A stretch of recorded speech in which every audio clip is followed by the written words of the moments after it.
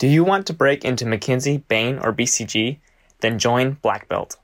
Black Belt is a structured case prep program that combines expert help with self-paced prep curriculum.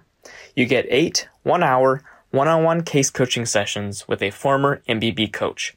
You also get access to unlimited digital prep materials, and homework will assign you in between sessions to accelerate your progress. Oh, and by the way, 60% of Black Belts who complete the program land an offer at a top 10 firm. So, if you're serious about landing an MBB offer and changing your whole career trajectory, join Black Belt today. Click the link in the show notes to learn more.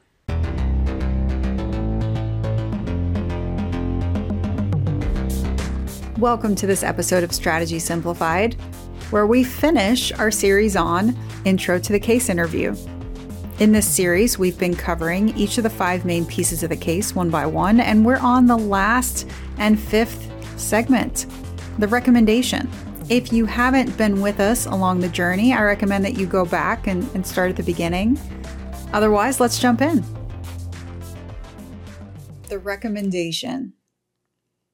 This is an opportunity you get at the end of the case discussion to be able to provide a concise, compelling, and structured recommendation that answers the client's overall priority. It's the answer to the case objective. It's the recommendation that answers the question around why they hired us. It's the last thing that we leave in our case interviewer's mind. And it's a great opportunity for us to showcase in this discussion, in this simulation, what we're going to be like as we deliver compelling recommendations to our clients, or even the way in which we try to align with others internally on our team as we go through tough, challenging problem-solving sessions internally. Delivering top-down, concise, compelling recommendations. It's a skill. You get 1 to 2 minutes at the end of this case interview to be able to deliver that compelling recommendation. Just like every other part of the case, best in class, best practice is that you're going to deliver this without a pause. You're going to talk through this from start to finish. However, my own personal recommendation is if you haven't taken an extra pause at any other place during the case, now's the best time to take just a few seconds. Assert that you're going to take a few seconds before you launch into your compelling, concise, direct recommendation. Having a few extra seconds here to be able to pull together different data points from your case discussion and structure a compelling recommendation can pay off in dividends. This really puts to the test how well you have managed through your notes as you've gone through this 20 to 45 minute case conversation. Because in the way that we talk through our recommendation, we're going to be doing 3 different things. First, you're going to be clear about your recommendation, the answer. At this point in time, based on what you know, what should the client do? That should be the answer to the case objective. And we should be able to communicate that crisply and clearly in 1 sentence. At this point in time, I recommend that the client does fill in the blank. Number 2, the second part of this recommendation is going to be to be able to back up that assertive recommendation. What's your evidence base?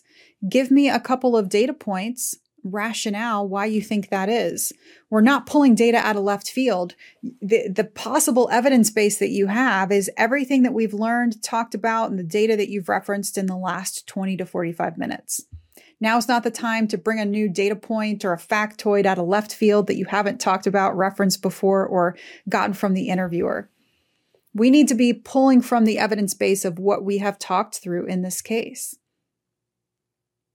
Of course, we're not going to have gotten all of your questions answered on your framework. We're not going to have talked about every single part of the case. We've boiled down a real world weeks and months long project or something that simulates the type of work that your client, your prospective consulting firm rather, does in the field every day. We've boiled down that real world project into a 20 to 45 minute case interview discussion. There's no way that we covered the entire problem. But based on what we did talk about today, what's your current recommendation? Be bold with that and give some rationale why. As we give that rationale, which is step 2 of our recommendation delivery, we need to try and pull together different component parts of the case discussion. We need to try and be quantitative wherever possible, speaking to the exact calculations that we came to, the metrics and the data points that we collected. Perhaps we've even gone a step further than what was just asked of us in each individual segment, and tried to compare and analyze data points across different component parts of the case against each other. A key opportunity to do that many times is in math, to be able to do 1 or 2 extra calculations based on what you were actually asked to solve for, many times can provide another layer and level of insight on top of what you were just asked to deliver. That additional insight can help drive a stronger recommendation. Either way, we're pulling from the exact, explicit, qualitative and quantitative data points that we've gathered over the last few minutes. We're bringing them selectively into this recommendation to be able to prove out and back up our overall assertive recommendation. After you, in a punchy, bullet-pointed way, talk through your evidence base of why that recommendation is the right path forward, the third and final part of your recommendation delivery is a set of risks and next steps. Now, this makes a ton of sense. You've been overly bold and assertive to have a clear and directive recommendation, top-line recommendation about what the client should do at this point in time. And you have a limited data set to be able to back that up.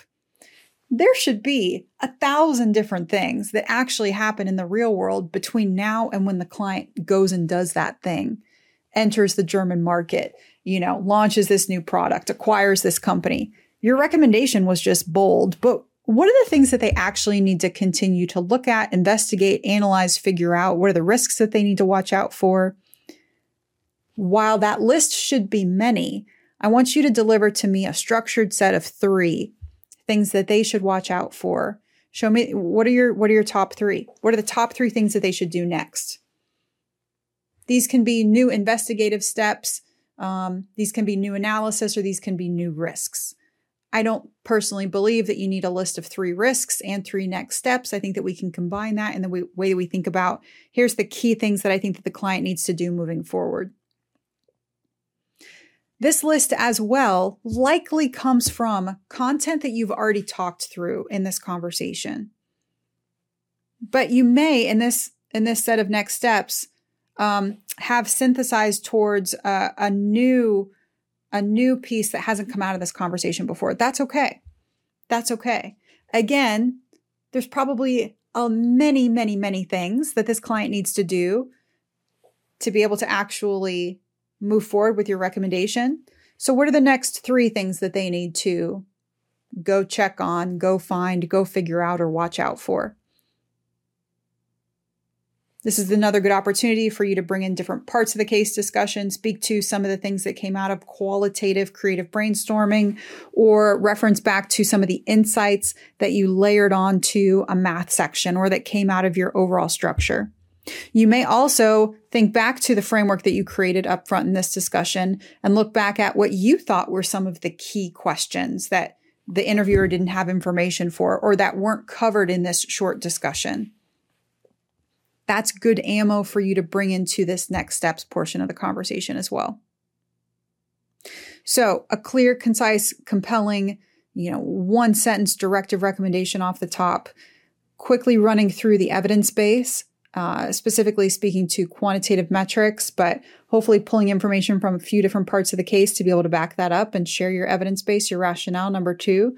And finally, number 3, a structured list. And I would make that a numbered structured list of 3 key things that the client should do next. That can be next steps or risks to watch out for. And then you end your delivery of the recommendation. This is the structure that I would have to a recommendation, no matter the way that the interviewer frames this ending part of the conversation to me.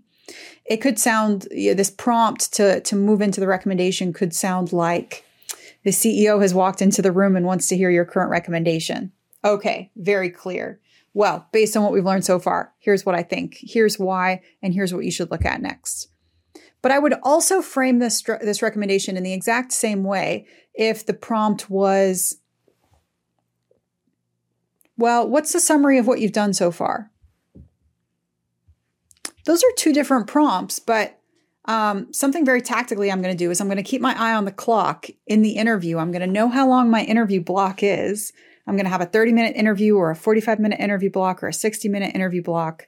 I'm going to know before I go into the room whether or not this is just a case interview or if this is case and behavioral questions. And I'm going to be able to then to really make a well-informed guess on whether or not the case is ending at this moment in time. I'm either getting to the end of my time block or I've very efficiently run through multiple pieces of the case. And there's this sense of closure, finality. There's an opportunity here for you to be able to deliver this parting blow and showcase your ability to be assertive, to be concise, and to be structured as you close out this conversation. In terms of the importance of your recommendation, I think it's good to note that some firms are detail-oriented in their scoring approach. As you sit through a case interview conversation, you're going to be quantitatively scored. And firms that are more detail-oriented, you're going to get a score on each individual piece of the case. So you're going to have to perform well on every individual segment. But you know what? There's a lot of firms that don't score by piece, by segment. There's a lot of firms that only give you overall scores in terms of the key qualities that matter: structure, problem solving, communication, etc. And if and when that's the case, how you end this conversation, how you leave, the impression that you leave on the interviewer to be able to close out becomes that much more important. Making sure that you have mastered the art of synthesizing to a compelling, assertive recommendation in the moment is very important in your success overall in the case interview. It's just another component that you have to practice out loud. So you've heard me make this pitch before. I'll make it here one final time, right? Our coaches here at Management Consulted they were talented consultants at either McKinsey, Bain, or BCG. They were part of the recruitment cycle interviewers at their firms. They spend substantive amount of their time coaching. They each basically get to run their own little business through us here at Management Consulted to be able to attract and retain coaching clients. And you can work with them on running through full case interview simulations, having targeted sessions on specific portions of the case, or even working through behavioral, fit, and resume components. These sessions can be purchased in 1-hour segments or even in 30-minute segments. But 30-minute segments are really just for behavioral and resume. When we're talking about case interview preparation, those are delivered in 1-hour segments, can be purchased by the hour or in packages. 8 hours or more, and you become a Management Consulted Black Belt, which gives you access to everything behind the paywall and a live half-day training with me where we do a full in-depth case walkthrough. You'll find information on all of those opportunities and links to sign up in the show notes. I hope you've enjoyed this series on Intro to the Case Interview. While we covered a lot around what your interviewer is looking for, what does good look like, there's so much more to learn. So I hope that through this series, you'll really just consider this to be the tip of the iceberg, because it is. Hopefully you know and feel compelled that there are various aspects to this process that you're going to have to put time into learning more about and to practicing. And that practicing in a vacuum, just reading, watching case walkthrough videos, even listening to great podcasts like this one, isn't going to get you fully over the finish line.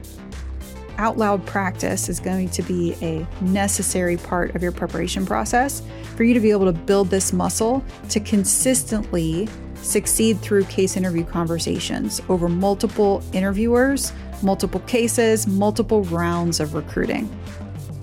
This is something that we can't just learn the week of.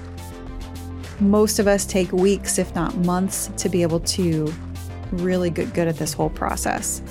So take what you've learned over these last few shorter podcast episodes, these last few weeks, and really use that motivation, apply it to jumping in with full force into this process.